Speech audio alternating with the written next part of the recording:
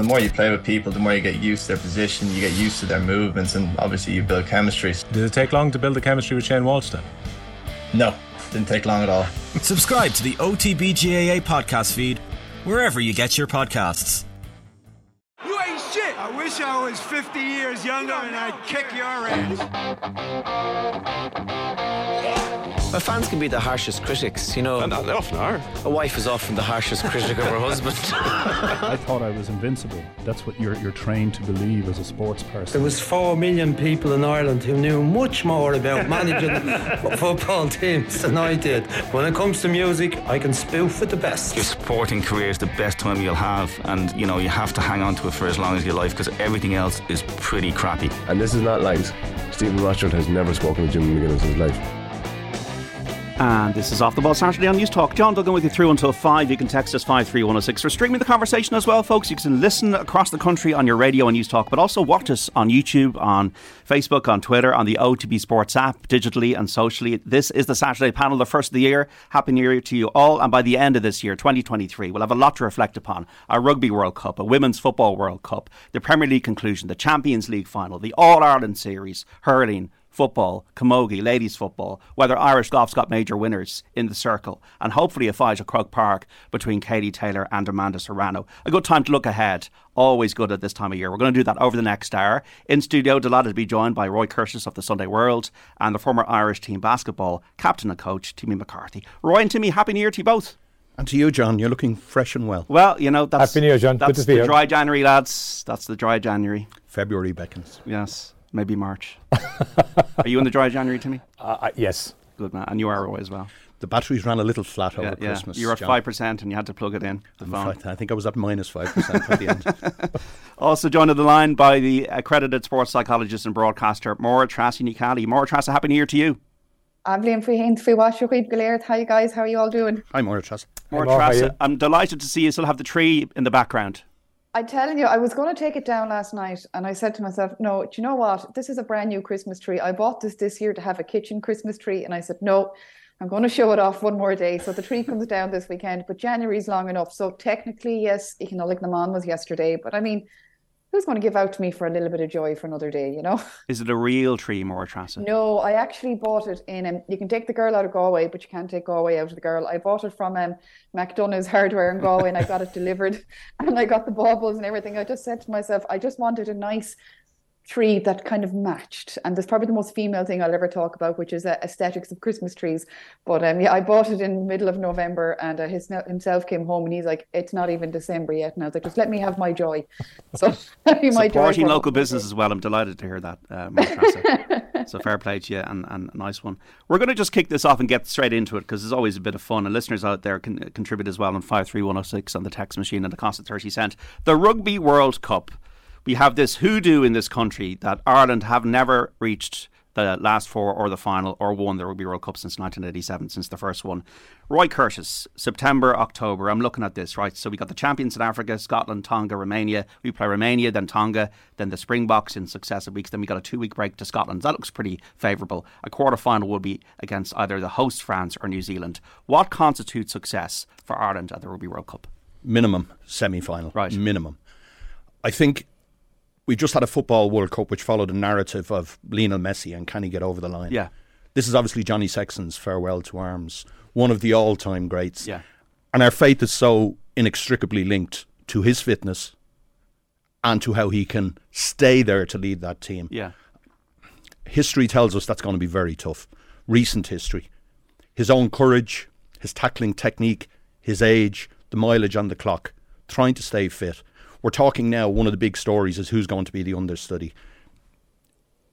Is it Joey Carbery? Is it Jack Crowley? The reality is there remains a huge gap. And I think how Ireland fare will be based on Sexton conducting that orchestra. It is really, really a black mark for all that Ireland have been rugby world number one this time, for all that they were 4 years ago. Our record at the World Cup, which is a global minority sport, our record at the World Cup is abysmal. There is no other way of addressing it. We have achieved great things between World Cup cycles. We get very self-congratulatory at times. We beat New Zealand this year in New Zealand. Huge achievement. Where does it rate relative to the real acid test. If majors are the acid test for golfers, if we're going to measure Rory McIlroy, how he fares this year in the majors, not whether he's world number one, the same has to apply to this rugby team. The fact that Scotland and South Africa pool games are 2 weeks apart, I think is a huge help. Yeah. Do I see us beating South Africa at a World Cup when they're fully charged? I think it will take an immense effort. And recent World Cups tell us games like Scotland can be tripwires. I'm not saying they will be. I think we've advanced beyond that. I think the team under Andy Farrell, there's far more room for self-expression. It's a very happy camp. But we have seen in the games that we tried our fringe players in autumn that the depth that we thought might be there perhaps isn't. I struggle to see, I hope I'm wrong, I struggle to see us getting to a semi-final because France, to me, are the world number one at the moment. I mean, Brazil are rated number one in the FIFA world rankings. Argentina are the world champions. I think France are the best team in the world. They've won every game they've played in 2022. I think New Zealand have an extraordinary pedigree at big tournaments. And I just worry about us. I really, really hope I'm wrong because I would love to see Sexton, who really is one of the great Irish sportsmen. I really loved James Lowe's line of him, affectionately calling him a psychopath. He drives standards. He's cranky. He's a leader. He's one of these people that I'd love to see go out on a high, as Messi did at his World Cup. Yeah. Timmy, what about the argument that in players' minds, why can't we win it if we're the number one team in the world? If we've gone down to New Zealand, they don't lose test series. We did that. And as Roy said, we do everything right between World Cups. What's the difference between getting to a quarter-final and a semi-final? Still, you have to try and maybe aim to get to the final. What's your assessment of how far we can go in this tournament? Is it going to be another false dawn? So if I go back to the first question, what constitutes success? Winning. It's very black and white. I mean, I know our record has been appalling. As Roy said, we have never got, So getting to a final is a Pyrrhic victory then? Absolutely. It's a moral victory. And this team has gone beyond moral victories. The rugby team has flattered to deceive in the big stage on many occasions. We win tests. I call tests friendly, and on a programme here one day people were unhappy, but they're friendlies. I mean, I know they count for something a little bit more in rugby, but they're still friendlies. The New Zealand test down there, if they win the World Cup next year, they won't be worried about the fact we beat them in 2022 in that sense. So for me, at World Cup, it's about winning. Brazil, number one ranked team, came into the World Cup recently, the soccer, as firm favourites, looked to be the best team. There's no doubts for me, watching the thing, they looked to be the best team, but they didn't win. That's failure in their world. So why should we have anything different? Why should we, with a team that's capable of performing, Roy's description, a global minority sport, we're ranked number one in the world, whether we are the best team or not, our opinions, but we're ranked number one. Why should we go into that and say, coming second is okay? Because we've never got beyond the quarter-final. We've never got to a semi-final. Why should we accept that when we have a team that on paper and on form on occasions look to have the talent to win a World Cup? Why should we accept not winning? So for me, if we don't win the World Cup, we've failed. It's black and white from that point of view. Maura Trassa, what constitutes success or failure for you with the rugby team? Oh, that's a very big question. For me, I think based on the performance they've shown us in the last year in particular, I think we used to say, just get beyond that quarter-final jinx. I think it's reasonable for the Irish rugby fan to be expecting more than that, to get beyond the quarter-final, and to not even get, to get beyond that stage even would be, or to not get beyond that stage would really be asking some very big questions. But then when you look kind of at the pathway that they have to get through, it's difficult, but I mean, it is a minority sport in this country, but it gets a hell of a lot of support, a hell of a lot of funding, and they're doing everything right as far as we can see. Now, we could be all eating our words by the end of the Six Nations, and what I just hope is that they get the balance right between performing well in the Six Nations to put some confidence into the tank, but not doing, I suppose, not getting injured. I'm not sure we have the depth maybe that the French might have. I mean, best case scenario, I think we're looking at beating South Africa in the group stages, and then you might get the All Blacks in the quarterfinals, and then you might get Australia in that semi-final, and then you're getting France in the final. And when you put it down black and white like that, you're thinking any team that can go and win all those games deserves to win the World Cup. Can the Irish team, the way they are at this moment in time, do that? I'm not sure. Okay, yes, they had their great tour down in New Zealand there just before Christmas, but I'm not sure they have the depth, and this is where I could be wrong, and the Six Nations will tell us a lot. If they have the depth to counteract that kind of attrition, anything is possible, but I'm not sure we've seen yet that they do. Maura Trassa, to give you one name to win the World Cup, is it France? No, because they're the French. I mean, you can't. France could do a France, you know. For me, I just think one name to win the World Cup. If I was to throw one out right now, I would always go back to South Africa. I just think they're showing a bit better than New Zealand are at the moment. There's a lot of upheaval in New Zealand. Can they get their house in order in time? Absolutely. But if I was to just go on a hunch and not knowing anything what's going on in those other camps around the world and not seeing how the Six Nations pans out or anything, I would go South Africa. I'm going France. If France win the first game against New Zealand, I think that sets the tone. They have that schizophrenic nature. We know they've never won the tournament. They've had a couple of near misses. I think they're the best team in the world. I think DuPont elevates them, and I think they'll win. I'm going to go Ireland. I'm going to get off the fence once and for all. I think that. Why? Well, I believe that we've the most talent we have, and accomplishes. The Johnny Sexton debate is a questionable debate. That's definitely a challenge in our situation. But this is our best chance to win it. There's no questions. This is our best chance to win it. Yeah, Maurice Trass's point is that you have to beat all the teams, but you have to beat all the teams to win a World Cup. This is the World Cup. This is the pinnacle of your career. So, from my point of view, whether we get through the group as winners or second, we have a tough semi or quarter-final anyway, irrespective. And if we get through that, we have a tough semi-final. But I do believe that if we're going to ever do it, this is the time we're going to do it. So I'm going to go stick my neck out, John. I'm going to say it's time to get off the fence and we're going to win the World Cup. Lele Ver, Timmy McCarthy, Ireland are going to win the Rugby World Cup. You heard it here first on Off the Ball Saturday. The Women's World Cup in July. So we're going to see, and August as well, if we get that far. So we're going to see the Republic of Ireland women's team at a first ever World Cup finals.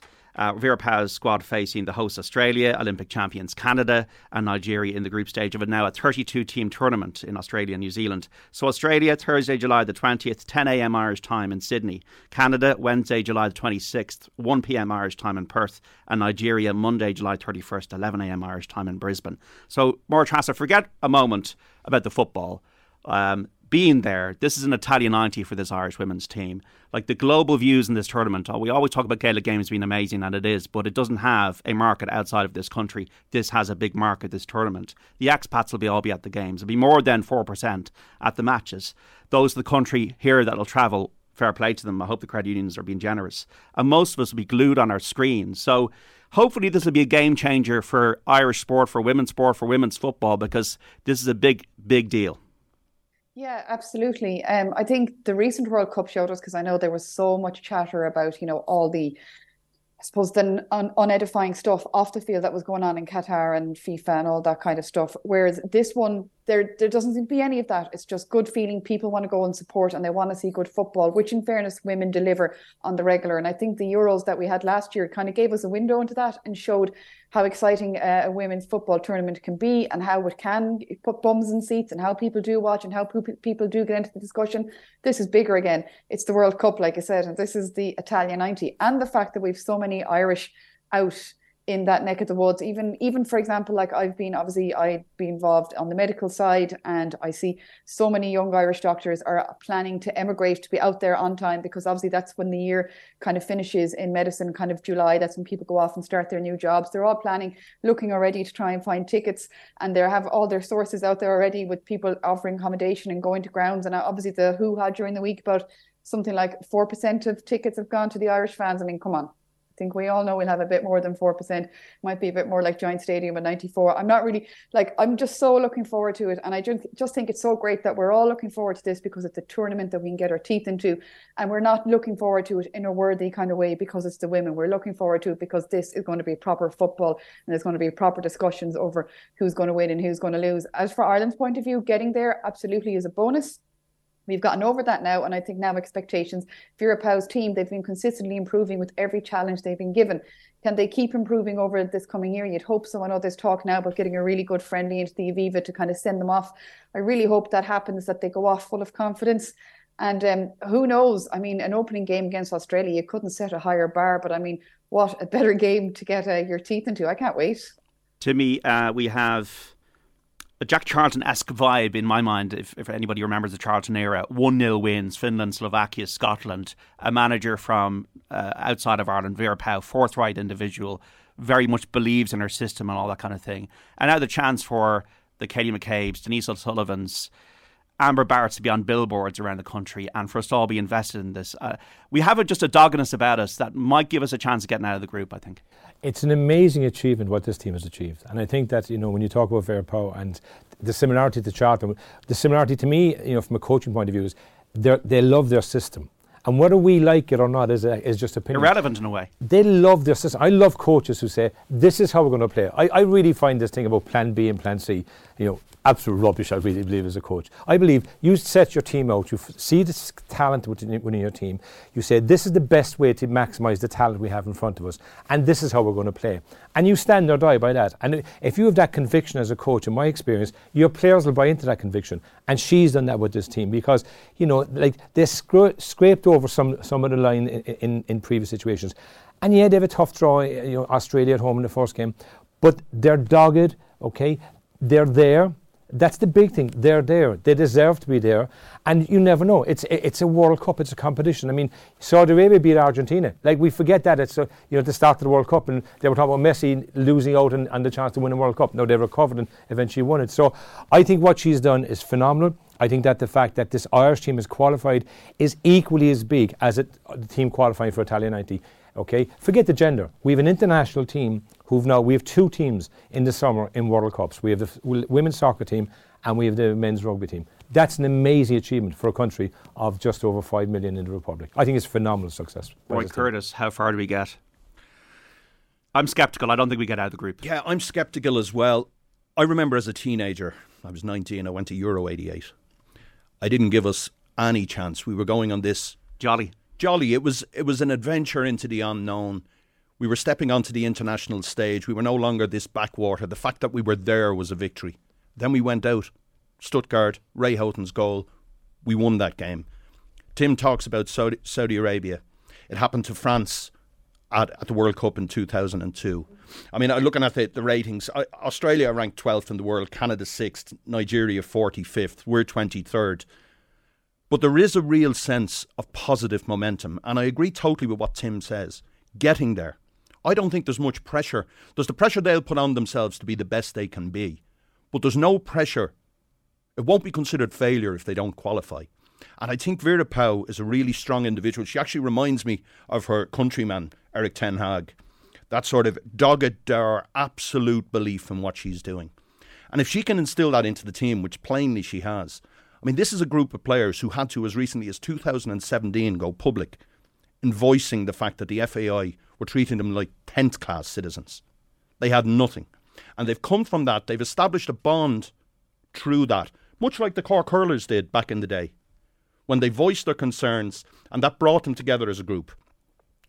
I think they can go out and cause a surprise. I'm sceptical whether they can go through, but I'm certainly not ruling it out. Now, Roy, Stephen Kenny, we have the Netherlands, we got France, we got Greece, we got Gibraltar in this Euros draw. I'm thinking to myself, the only thing we can hope for is to get a playoff through the Nations League rankings, and that's our chance to get into Germany. Am I right? You're absolutely right. But I do think it is time. Stephen has had a very favourable press. He's had a long honeymoon period. People have offered them a lot of support because they like the way he plays the game. But ultimately it's a results game. He can talk about a difficult draw, and it is a difficult draw. We have France at home to start. I want us to see us really having a go at France and setting the tone for the group. If you look at the groups that we qualified for World Cups and European Championships from, and the opponents that we had to beat at those times, famously the Dutch in 2001 and the McAteer goal, we can talk forever about potential. We can talk about the fact that these players are developing. We can talk about the fact that the squad is young. But the squads permanently reseed, and these guys are not going to get 5-6 chances at this. I think this is a huge opportunity because the teams they're playing are so good, and because there's little expectation that we'll qualify. Could we sneak second? Highly unlikely, but we have to finish third. Anything less, and it's all over for Stephen Kenny. So it's the Greeks. I think that we've got to be very careful with this view, because all the other teams had great teams. This is not a great team. We don't have great players in this team. Okay, so what Kenny has to do, he's playing a nice brand of football. I think we'll be very lucky to get a playoff spot. I think we'll be really lucky. I think that, and if we don't get it, it'll be the end of the Kenny era, obviously, because as Roy said, he's got, you know, a bit more leniency than many other managers have got in that sense. But if you look at all the other tournaments we qualified, 88, you talked about Stuttgart, Italian 90.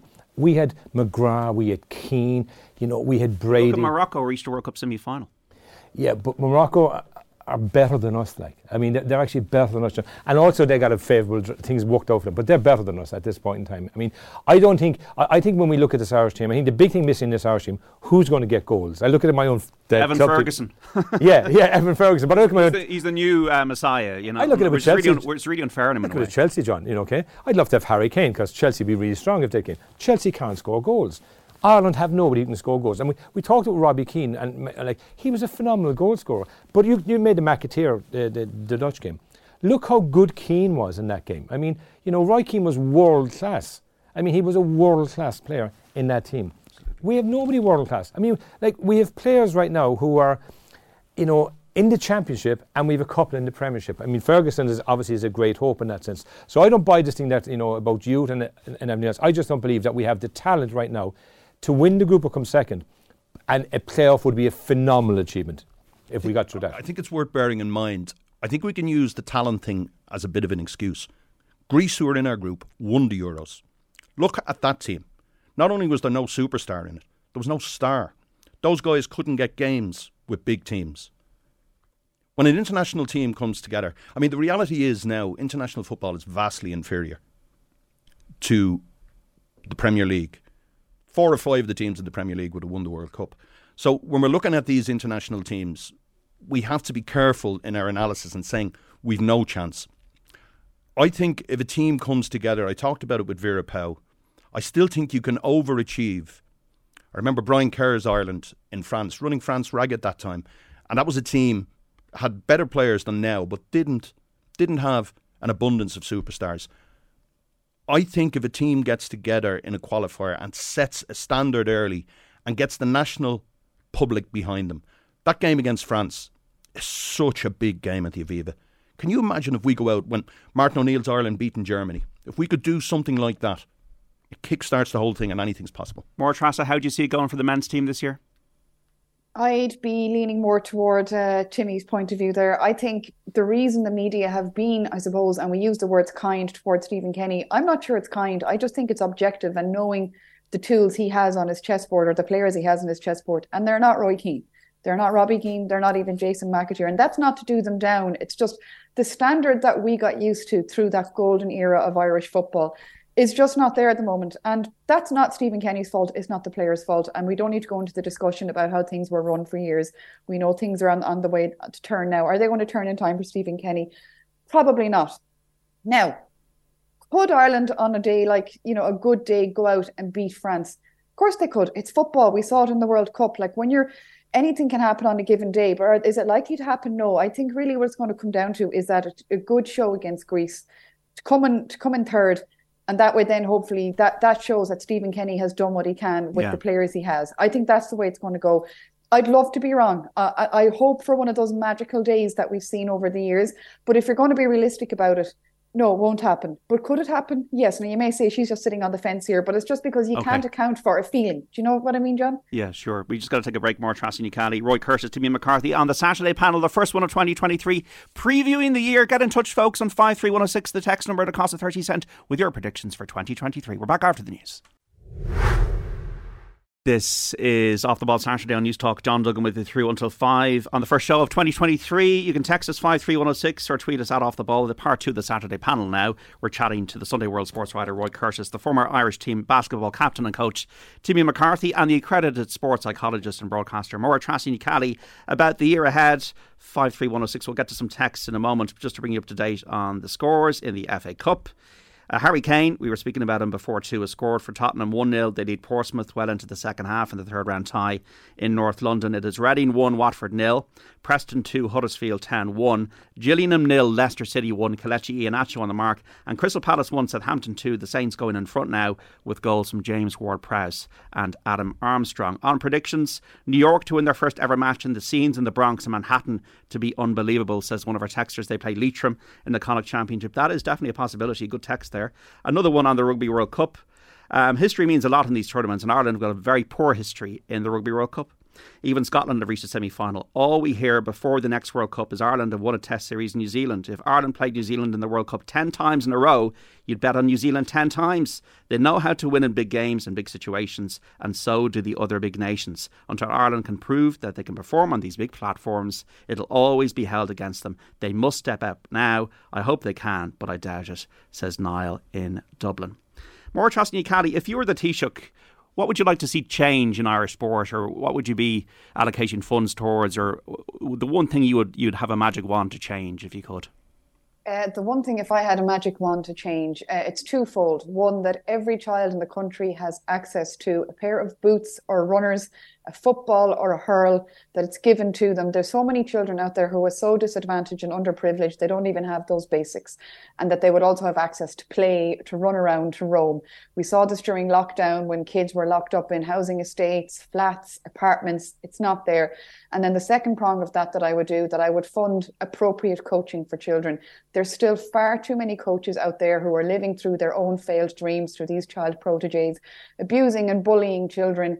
They're not the right people to be looking after them. Unfortunately, sometimes there's nobody else to take up that mantle.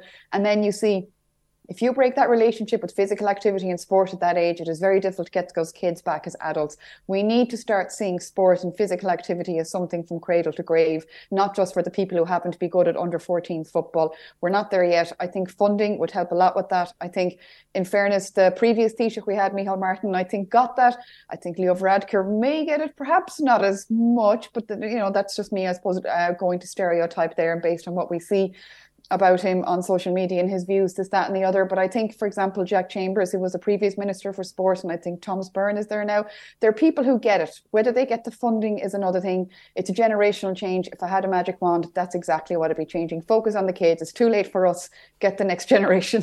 Yeah, and there are great coaches as well out there as well. There are, but unfortunately there's a lot who aren't, and we have to acknowledge that, and we see it in clubs up and down the country.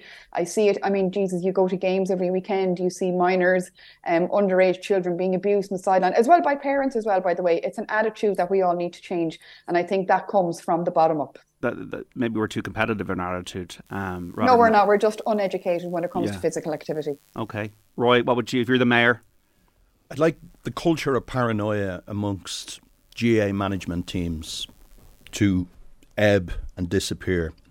I think I say this as a huge GAA fan, I think we have an extraordinary group of players who are caged, their personalities caged. They're not allowed to speak publicly outside of PR events which are fluffy and have nothing to them. Or the press day, maybe. Well, even the press days. My colleague Sean McGoldrick did a piece on 2022. He had one interview with one player. The GAA are competing with soccer and rugby for the next generation. Kids gravitate toward heroes.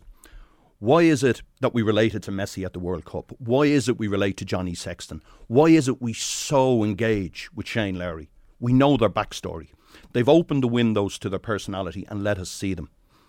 I know personally a lot of inter-county footballers and hurlers. If I didn't know them personally, I'd have no access to what their personalities are. There are a fabulous array, a rainbow of personalities out there. It's a brilliant way to market the game, but also it's a great way for us to see these people and appreciate who they are. If you think of, I don't know, Limerick have won 4 of the last 5 All-Irelands. 90% of the people in this country would know very little about any of those players. And I think that's a crying shame. I want to meet these players. I want to know them because they are superstars of our culture. If a manager is trusting a guy to perform in front of 75,000 or 80,000 people, how can he possibly believe that talking in an interview, that relating to the people in front of them, will suddenly inhibit performance? Or be used by the opposition? I've just finished reading a book. It's actually about the collapse of America. The Monarchy of Fear, it's called. Let's bring down that monarchy of fear. Gianluca Vialli, Lord rest him, had this line: "Don't dare compare football with war. It's a game amongst friends." He famously, before his first game as Chelsea player manager, handed out champagne to the players. I'm not suggesting anybody hands out champagne to players. But the point I'm making is we sometimes treat sport like this extraordinarily serious business. And elite athletes want to be the very best they can be. But let's not pretend that these things are a barrier to performance. I don't believe they are. And I think there's a huge opportunity being missed. I was just counting since the last inter-county game, Manchester United and Liverpool have played a combined 50 competitive games, most of them televised. Leinster and Munster have played the guts of 30 games, almost all of them televised. Let's get these guys out there. They're great athletes. They're really good guys, and the girls as well. They can carry themselves brilliantly on a field. They can carry themselves brilliantly off. Let's see them. Timmy, if you're the mayor. Yeah, can I be the Taoiseach? Because you actually said more trust. It could be the Taoiseach. Okay. And you want to be the Taoiseach in this country. And it'll be the third time Cork at a Taoiseach. So okay. I'd like to see stadiums be used in a municipal way. So I'd like to see the stadiums be used for the sport that it demands. I thought the Páirc Uí Chaoimh having the South African game was a great sporting occasion. Irrespective of the game now, I thought it was a great sporting occasion. So I'd like us to be looking and say, Katie Taylor will hopefully fight in Croke Park, for example. So I'd like us to be seeing, and particularly the GA grounds, that they will be used for other sporting events that would require the attendance that the GA grounds can provide. Do you think you could get 20,000 a week for Cork City fans to Páirc Uí Chaoimh?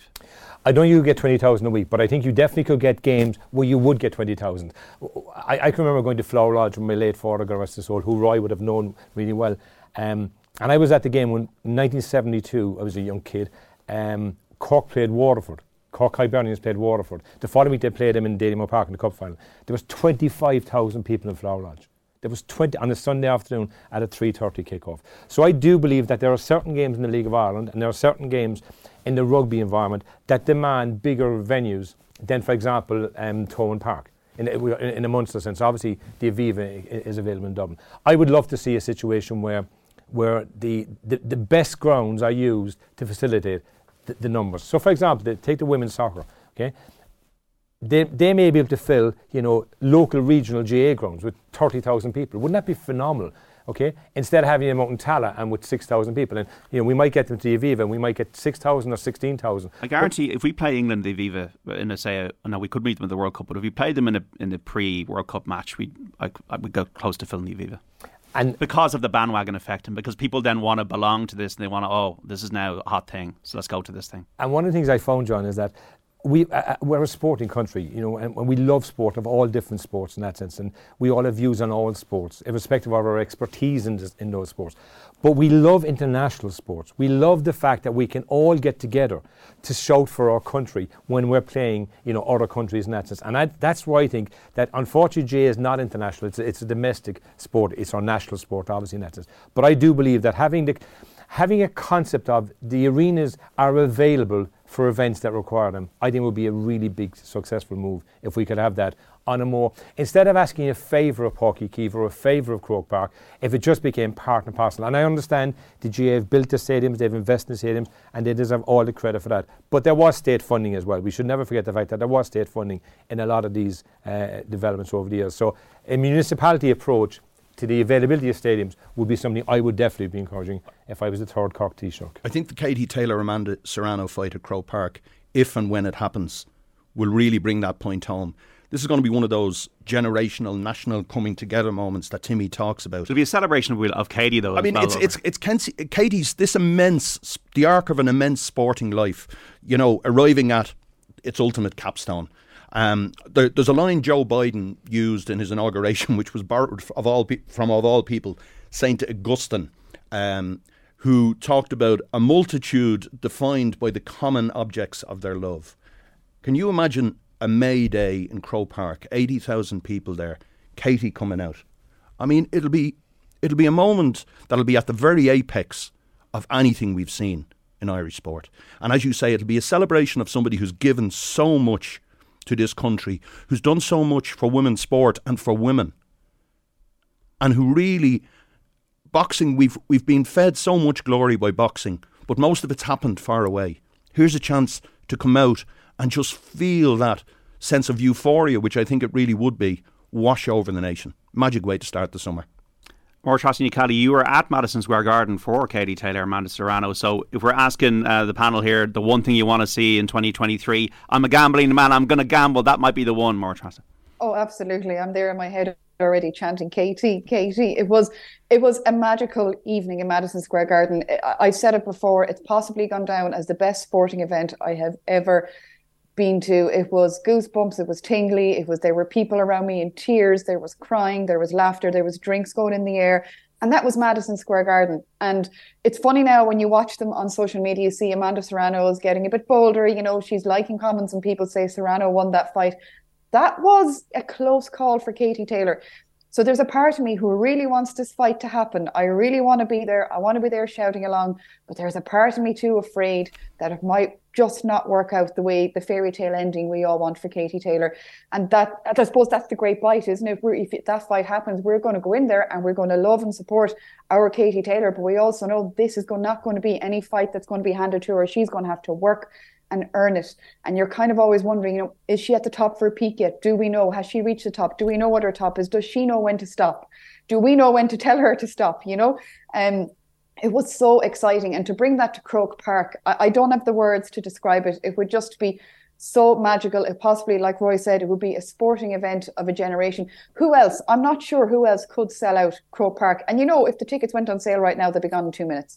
And it would just be like, Katie is such a wonderful human being. She's so likable, despite the fact that when you think about what she does, she's deadly. Everybody loves her. Everybody wants a piece of her. Everybody admires her, especially the journey she's been on. It would be a fitting end. I just hope that if it happens, and all the noises seem to be that it will, that she gets the fairy tale ending that we all want for her as well. 53106, Damien Duff has caught the imagination of non-league of Ireland followers that always turn to their UK teams. Damien is one of our legends, and the FAI should consider getting other legends like him with coaching badges managing League of Ireland teams. I couldn't agree more with the guest. Can't even watch my County Kildare in Wexford or Today is not televised. Salt of the earth, these players. When it comes to sports, schools are for educating, but it's very bad in a lot of schools. Punishment is missing PE. Can't afford that prehistoric approach when we have so many serious health issues. I was asking the panel and the listeners what they'd like to see change in Irish sport in 2023. And hi, I would love to see the men's rugby team storm through the World Cup, but for our side of the draw is stacked. It highlights the ridiculous nature of setting the seedings so far in advance of the tournament. I fear a fired up South Africa team will be too strong for us in the group stage. Then I think a potential matchup against France, New Zealand might just be a step too far. Hope I'm wrong though, says Jim on 53106. I think you'd love to go and see Timmy McCarthy this year, or to recommend any listener out there something you should always try and get to as a sports fan. So I'm hoping and planning to go to Augusta, and I'm hoping to see Shane Lowry win the Masters. Wow. And I really believe that would it be your first time in Augusta? First time in Augusta, yeah. And I really believe he's the game for it. I think that, you know, if he's at the top of his game, and obviously it's, you know, you have to be at the top of your game for those 4 days, I do believe that he is the game to win around Augusta in that sense. So that's my go-to moment in this year from the point of view of what I want. That's my bucket list for 2023. What's your bucket list, Roy? Well, funny, Shane in Augusta was one I was going to say, because he is such a beloved character. I don't remember a guy who's come along and remained such an everyman while achieving these towering deeds. People relate to him in a way. Maura Trosky talked about the Katie Taylor fact and the way everybody loves her. Everybody loves Shane Lowry, but it's not sort of one of these, he's a nice guy, but he doesn't do it when he gets into the arena. I mean, the way he won, the way he came back, I don't think I have ever been more invested in a sporting event than I was amongst the sandhills of Portrush. If I'd have been playing, I wouldn't have been as emotional as I was watching him. His grit, his brilliance on the Saturday, his grit at the first hole on the Sunday, and then that walking up the 18th. It felt like a procession for every Irish man and woman, I thought. So that'd be right up there for me. I'd love to see Dublin with their additions having another go at Clifford's Kerry. I think if and when that happens, we'll get to that in a moment. It'll be immense. And an international, or one that Timmy would relate to, Boston Celtics, we're both basketball people, were the giants of the Larry Bird era that I grew up on. They've only won one NBA title in the last 35 years. They're flying in at the moment. Game 7 in the Boston Garden in the NBA Finals would be some ticket. Yeah, that's Folks, you know what to do. If you got a bit of spare cash and you want to fulfil those bucket list things, but even like going to your local club can be a bucket list thing if they win a big game. But on that, Timmy, you feel that Shane Lowry might win a major. Can Rory win a major? Will Leona Maguire, will they win majors this year, do you think, in golf? So I think it's about 4 years ago now I was sitting here and there was a conversation about Rory at the time, how many more majors he would win, and the other guests were saying 3 and 4 and 5, and I said at the time he'd be lucky to win one more, and it's 4 or 5 years ago, and I still have that view. I still have the view that not even after 2022 being the top of the world, like taking on Liv, doing everything but winning a major. Well, taking on Liv is irrelevant in the end of the day. Taking on Liv is just But did it not kind of galvanise him and get his focus back a bit? Well, I think it galvanised him in the sense of the PGA Tour and his responsibilities as a spokesperson for the PGA Tour. But as regards the majors in 2022, okay, he never did it. I mean, he was second in Augusta, but he was out of it. I mean, Rory has, if you look at Rory clinically, okay, he has been played out of the majors in the last 5 years, and on the Sunday in many majors when he's out of it and he has a freedom, he then has a great round and he gets the second or third or fourth or fifth national. So if Rory's to win a major, I think the Open is his best chance, okay, if he's to win a major. But I do believe that Shane Lowry is capable of winning a major, and I also believe Leona Maguire will win a major this year. I think that her progression is one, again, that has been under the radar, because if you take the Solheim Cup out of it, because she was phenomenal in the Solheim Cup, her progression has just been, she's almost there. She won this year or last year in America for the first time, but it hasn't been as dramatic as Rory's progression. When he came onto the scene at the start, there was a big expectation. I think, I believe she'll win a major this year. As I said, if Lowry's game is right, Augusta is his best but chance. Not Rory. Not Rory for me. I think you can make a legitimate argument that this is the biggest season of Rory McIlroy's career. Yes, yeah, I agree with that. Yeah. Because he has talent that borders on the supernatural, because of the way he got himself back up to the top rung of the ladder last year, but because it's so long since he won a major. 32 majors since he won in 2014. At that stage, after that in Valhalla, Jack Nicklaus talked about a guy who could win 15 to 20 majors. Timmy is absolutely right. He has 17 top 10s in majors since then. But he comes from nowhere on the final day so often. We judge Rory by different standards, and rightfully so, because the yardstick of greatness, the metric of the immortals, is how you fare in major tournaments. Forget about DP Tour, forget about FedEx Cup. They're wonderful achievements, but they're not career-defining achievements for the true greats. Tiger Woods, the only thing he cared about was majors. And Tiger Woods had won 14 of his 15 majors by the time he was 34. Rory turns 34 in May. He had a glorious chance to win the British Open this year. He didn't. You could argue he bottled it. In 2018, he went out in the last group with Patrick Reed. He had the worst final round of anybody there. I admired Rory, the way he stood up to Liv. I also think it's utterly irrelevant. I think he's an eminently decent guy. I think that stuff I talked about opening your soul to people, he answers questions honestly. I got a lot of grief a couple of years ago for saying he'll never win another major. I don't think he will ever win another major. Right, okay. More Trasny Cali, what I am pretty certain about this year, Leona Maguire is the real deal. The way she's been, like the way she played the British Open last year, that Solheim Cup rookie performance, she is now 11th in the world. There's only one way she's going, and that's the top for me. She's got 5 chances this year in the women's major. She'll win one in my mind because she has the mentality for it. Do you agree with that, More Trasny? And do you agree with what Timmy and Roy have said about Rory? I suppose I do. I think, correct me if I'm wrong, I think she had 3 top 10 finishes in the last 2 years when you talk about Leona. The route, the pathway is more open and more direct for her than I would say than it is for Rory McIlroy. Through no fault of her own, it's just he has more competition to contend with at the moment than she does. And she's younger and she has more time. So you would say, yes, this is her year. She's progressing nicely. So I think you would be doing her a disservice if you didn't say this is the year she's going to absolutely break through for sure. For Rory McIlroy, I think it's slightly different. And you mentioned the age when he's 34 and you can do the comparison with Tiger Woods. I suppose the difference is maybe Rory McIlroy obviously isn't Tiger Woods, thankfully, a lot of people would say. And I think maybe for Rory, and again, this is me, a whole pile of conjecture. I don't know the man at all. I don't know him from Adam. But for me, it feels that he had to discover who he was as a person what his ideals were, what he stood for, before he was able to kind of refocus back on his golf and find himself and find his golfing ability.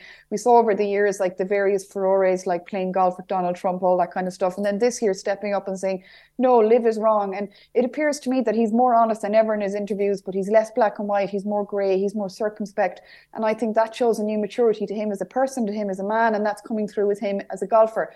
And if he's to follow that path, I would say, therefore, this could be the year that he could finally do his, I suppose, a second breakthrough in golfing in history, to be honest. I think it's absolutely very possible. He could end his major famine this year with a win at the Masters. I think he could. And there's no reason why he can't. It's just, I feel it's a little less direct than it would be for the likes of Leona Maguire at the moment, which is no bad reflection on him. It's just the pool he's in at the moment is very deep and very talented. But I think he has the wherewithal, the mentality to do it for sure. 53106, Seamus Power, his consistency could him win a big title, says Jim in Shannon. You told me off air, Timmy McCarthy, you also agree with that? I agree with that. I believe that, for me, that's what I'd love to see. Seamus Power. I think Seamus Power's journey is an incredible journey. I think that, sometimes we look at these guys when they win, $1 million or $1.2 million, and we just take for granted that they're all winning it. Like he was in the bottom of the barrel. He couldn't afford to enter tournaments at one point in time in his career.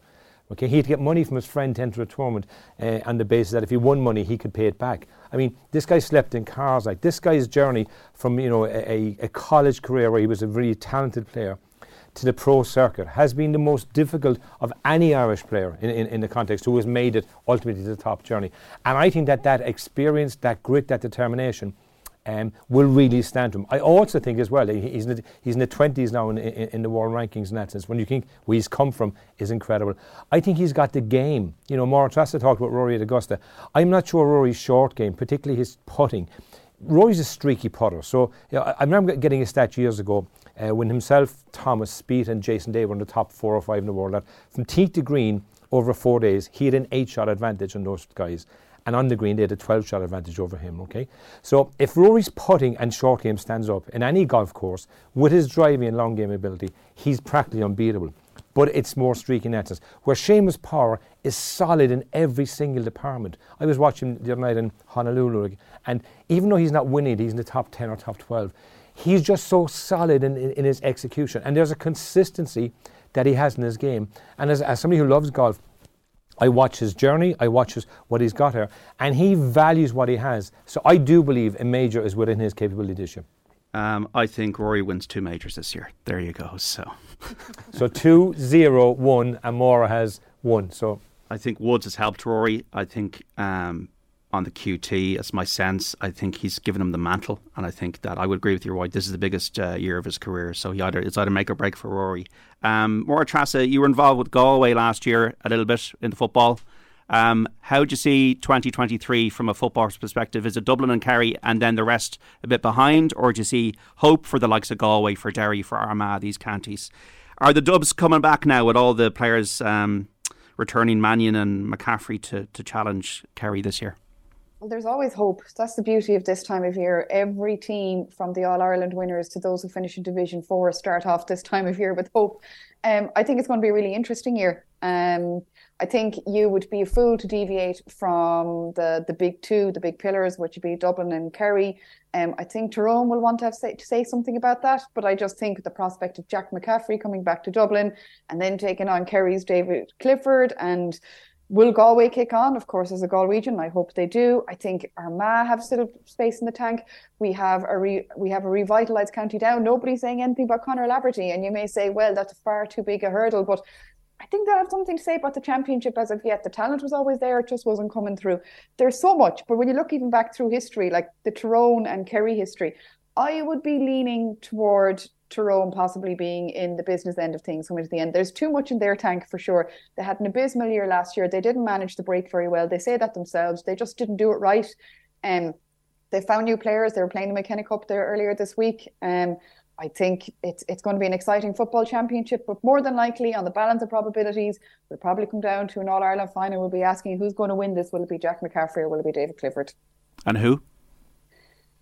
Oh, I would go for Dublin. Okay. Now, Roy, you were pretty well known as a Dublin fan, and have you got hope now that the boys are back in town and Kerry can be challenged? Yeah, I mean, you mentioned Paul Mannion and Jack McCaffrey, both of whom, when they last played for Dublin, were amongst the best 5 players in the country. So you have that straight away. But there's 2 other huge additions. Con O'Callaghan, who is probably the closest thing Dublin have to David Clifford, didn't play in that game against Kerry last year, which was decided by a brilliant long-range free from Shani O'Shea. Pat Gilroy is back. I wouldn't underestimate Gilroy. If you talk to the players... That work with Dessie Farrell? Well, if they have clearly defined roles, I didn't see Stuart Lancaster and Leo Cullen necessarily working together. I think Gilroy came in 2009 when Dublin were all over the shop in many ways. And he got rid of all the nonsense. He is a leader of men who demands that players behave in a certain fashion. And if there was any, I've talked to a number of players in the Dublin setup, and some of them sort of intimated there was a nature of being jaded, perhaps, which is entirely understandable. I mean, to win 6 All-Irelands in a row. But I think he's the man that will root out any sense of complacency that was there. And obviously that would go anyway with what's happened in the last couple of years. I think it was a brave move by Dessie. I think it shows that they're putting all the eggs in the basket this year. I think James McCarthy's captaincy, James McCarthy to me is the pillar of all Dublin achieved. And his captaincy, I think he may have been instrumental as well. The respect that Mannion and Jack McCaffrey hold him in, I think was critical to their return. Clifford scripted something immortal last year. The sequel is obviously going to be hugely interesting. I think Kerry could kick on because the weight is off them. I think they'll need to. You look around the rest, and I mean, I was so impressed with Galway last year, and that spine of Daly, McDade, Comer, Walsh really gave them something, and they didn't freeze in the big day in Croke Park, and I think that's so important in terms of coming back next year. Liam McHale will be a good friend of mine, great foe of Timmy on the basketball court for years. He's come in with Kevin McStay, and I'd love to see Mayo do something. I fear the time has gone. Derry's achievement last year in Ulster was phenomenal. It's the 30th anniversary of the Anthony Toll, Joe Brolly team this year. But they need to be more attack-minded, I think, if they're to take the next step forward. As Maura Trassett said, I think Tyrone are a really interesting one. They had an awful year last year. Can they bounce back? Rory Canavan comes into that team. He looks like a sensational player. Scored Clifford-like scores in the under-20 final. But logically, you look at it, and you're thinking Dublin and Kerry, if they perform to their ultimate, are a good bit ahead of the rest. And is it Dublin, just one word? Yes. And Timmy, football? So from a football point of view, I think the Dublin return of Mannion and McCaffrey is very interesting because they're out of the game for a while. So I think we've got to be careful and what you're getting back. You're not getting back the guys that left a couple of years ago. I suppose you're getting Mannion as a player who's been playing regularly for his club. Yeah, but there is a difference. I mean, playing for your club with respect and playing for on the intercounty. So it'll be interesting to see how they adjust back. That I think that'll be the big challenge for Dublin, and that's. I think the Conor Callan point is a very important point, though. I think Conor Callan is a serious talent and was lost. I believe that from a Munster point of view, I think John Cleary will do a good job at Cork, but Kerry will be too strong in Munster from that point of view.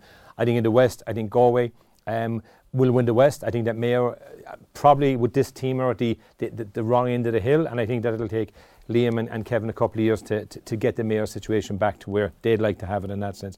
I think the North, it could be anywhere, but I think, again, Maura Trass and Roy's point about Tyrone definitely will look to recover and Derry.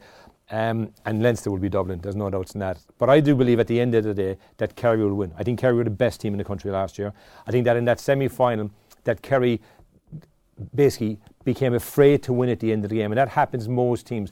They're playing so well, and then all of a sudden the prize is in place, and if you've never won the prize, and they hadn't won the prize for a long period of time, when I'm coaching, I'm talking about express yourself and just perform, but sometimes what happens, the fear of losing took over, and I think Kerry in the last period of time of that game were afraid to lose. A bit like in 82, and they dropped back and back. Or 2011 for the Dubs needed to come through that. Same thing. Start and it's just the fear of losing overcomes. And from a sports psychology point of view, it's to break that down in that sense. So I do believe that the Dublin would be better. There's no doubt with the guys back. It'll be interesting to see how much better they are in that sense.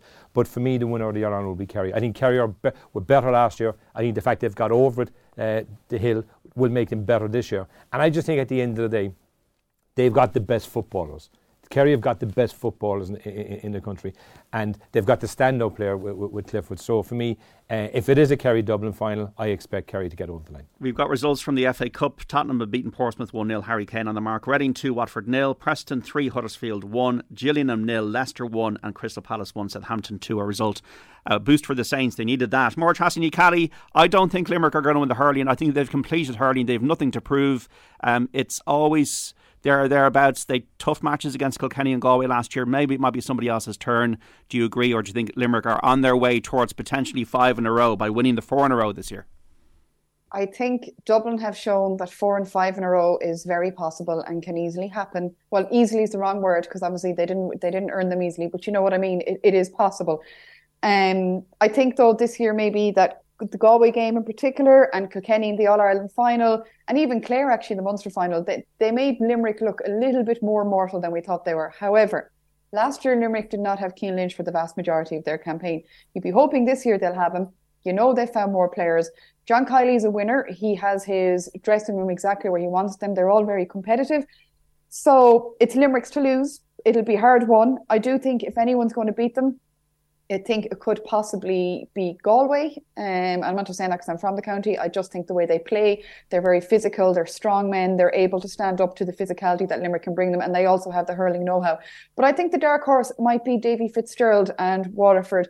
We know the bounce he brings first year round with the team. We know Waterford have a talented team.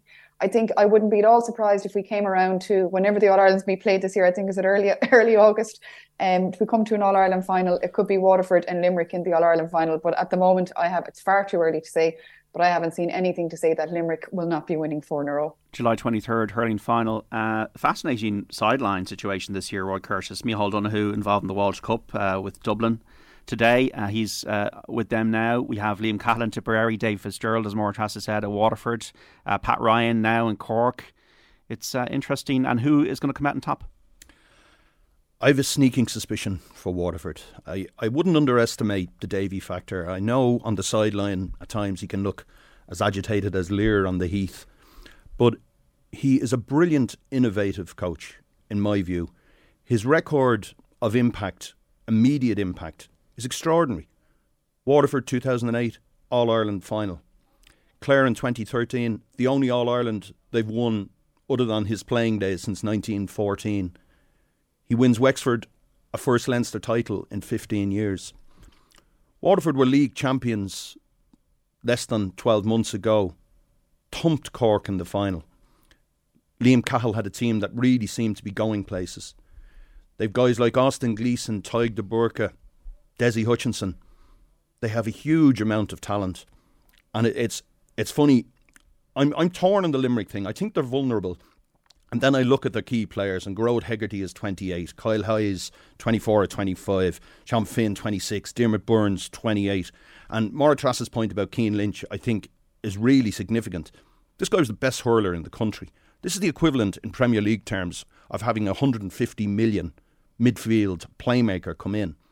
So Limerick are still going to be hard to beat, even though when you look at what happened last year in the Munster final, Clare, in the All-Ireland semi-final, Galway, and in the final, Kilkenny, there were only a puck of a ball ahead of each of those teams.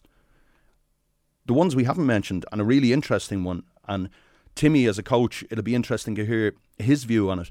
Kilkenny, Brian Cody has gone. Derek Ling comes in. Yeah. Look what happened to David Moyes after Alex Ferguson. I think Ling is a far more substantial character than that. Timmy? And Cork as well, Timmy, Pat Ryan. Yeah, and Pat Ryan is bringing in some new talent. I mean, St. Finbarr's won the county for the first time in 30 years. So, and they've unearthed some nice players. Ger Cunningham's son is a really talented player. So Cork, Cork in transition, but there's no doubts that, they've got enough talent on a good day to challenge anybody in that sense. It's Limerick's to lose. Let's be very clear. It's Limerick's to lose. But Limerick are vulnerable. And I felt 2 years ago when Cork played them in the All-Ireland final, I was very confident Cork would beat them. I really was confident, and they trounced Cork in the day. So to me, I think Cork will be better this year. I'm not as convinced about Waterford. I think that Waterford, had that shot, and so I'm not as convinced. I think the Davy bounce will be interesting because he's returning. The bounce is different when you return. It's if he's going for the first time. I think Kilkenny will be very interesting. I think that Derek Ning is a really serious appointment by Kilkenny. I think that his success on the Rage, what he brings to the party, I think will be really interesting. So to me, if anyone's going to knock Limerick off the throne in 2023, Kilkenny will be my bet. Now, ladies football on Camogie, Timmy. Will Cork win the Camogie? Very close last year. Cork will win the Camogie and Meath will win it 3 in a row. Right. With even Eamon Murray gone and everything. Yep. What about you, Roy, in the ladies football Camogie? I think there's been major upheaval in Meath. Not only Eamon Murray stepping down, part of the backroom team moving over to Colin O'Rourke, a mini exodus to Australia. I thought it was promising that Vicky Wall guaranteed that she'd be coming back despite going to North Melbourne. And she's obviously a key figure in the team. I still think they're the team to beat. Dublin were shocked by Donegal in the quarter-final last year, had contested the previous 8 finals. I think they'll come. Could Cork get back to where they were? I'm still of a belief that there may be another blast in Meath. Okay, and for the Camogie, briefly? Well, there's very little between the big three. I mean, if you look at how close Cork pushed Galway in the league final and then Kilkenny right to the brink in what was a classic final, I have a sneaking suspicion it might be Rebels. And Moratrasa, Camogie and ladies football this year? Camogie going on a hunch, just looking, Roy mentioned they're the big three. I think Kilkenny, they just look to be far superior of the following pack, and it's really interesting to watch how Galway and Kilkenny have gone neck and neck over previous years, and if Cork have slightly fallen back after laying down the standard for so long. Cork will be back, but I'm not sure it's this year. I think there might be another year off it. I'm open to be wrong. When it comes to football, it's absolutely wide open, which is what makes the Ladies Football Championship such an amazing championship. It still needs to lose. They have the talent. The talent is coming back. It doesn't disappear overnight despite the change in management. I think Dublin will have something to say about it. It'll be really interesting to watch the involvement of Kerry. Will they continue doing what they did last year? Nobody expects them to go as far as they did. They have the likes of Louise New-Wicherty who's in there. She's, like you were talking earlier about having that wonderful footballer who can come in and change the trajectory of a team. She's there for Kerry. Will they be able to move it on? I don't know. Of all the championships, it is the one that I am least able to put my finger on who I think is the likely winner. And in which case, I still don't know. I was thinking about it. It's the one actually I struggled most about. I was thinking about it last night as well. And maybe that's because I'm too involved. I'm involved in the Galway backroom team as well for the ladies. So maybe that's why I'm too near the treat to understand who might win it. But I just think neither are the ones to beat. They've laid down the mantle of having a team of wonderful footballers, great sportsmanship, great camaraderie, and yeah, they're still the ones to beat. Are they beatable? Absolutely. Everyone is, including Limerick and hurling. But I just think at the moment, Meath are the ones, especially with the likes of Vicky coming back. Emma Duggan, oh my God, what a footballer. What county wouldn't love to have her? But I think if any team is going to show it to them, I think possibly Dublin. Last year was a bad year for them. There's far too much talent for that kind of thing to happen again this year. We've had fun over the last hour or so with Moratrasa Ucally, Roy Curtis and Timmy McCarthy, looking ahead to 2023. Moratrasa, I hope it doesn't take too long to get that tree down. I know I've all day tomorrow penciled in now to take down all my decorations. I couldn't face it today. I'm just going to look at them now. I'm going to make myself a cup of tea and just enjoy looking at them. Like I said, January's long enough. I've no choice. I have to do dry January because I'm very pregnant at the moment. But I'm telling you, come February, people just deliver the champagne, all the soft cheese, everything that I haven't been able to have for the last 9 months, lorry it into me. I can't wait. Okay, well, the best of luck, Moratrasa, for 2023. Thank you. And Roy and Timmy, the best to you and yours. And I hope you have a great year in sport. Thank you very much, John. Thanks, John. Great to be here. The more you play with people, the more you get used to their position, you get used to their movements, and obviously you build chemistry. Did it take long to build the chemistry with Shane Walston? No, didn't take long at all. Subscribe to the OTB GAA podcast feed wherever you get your podcasts.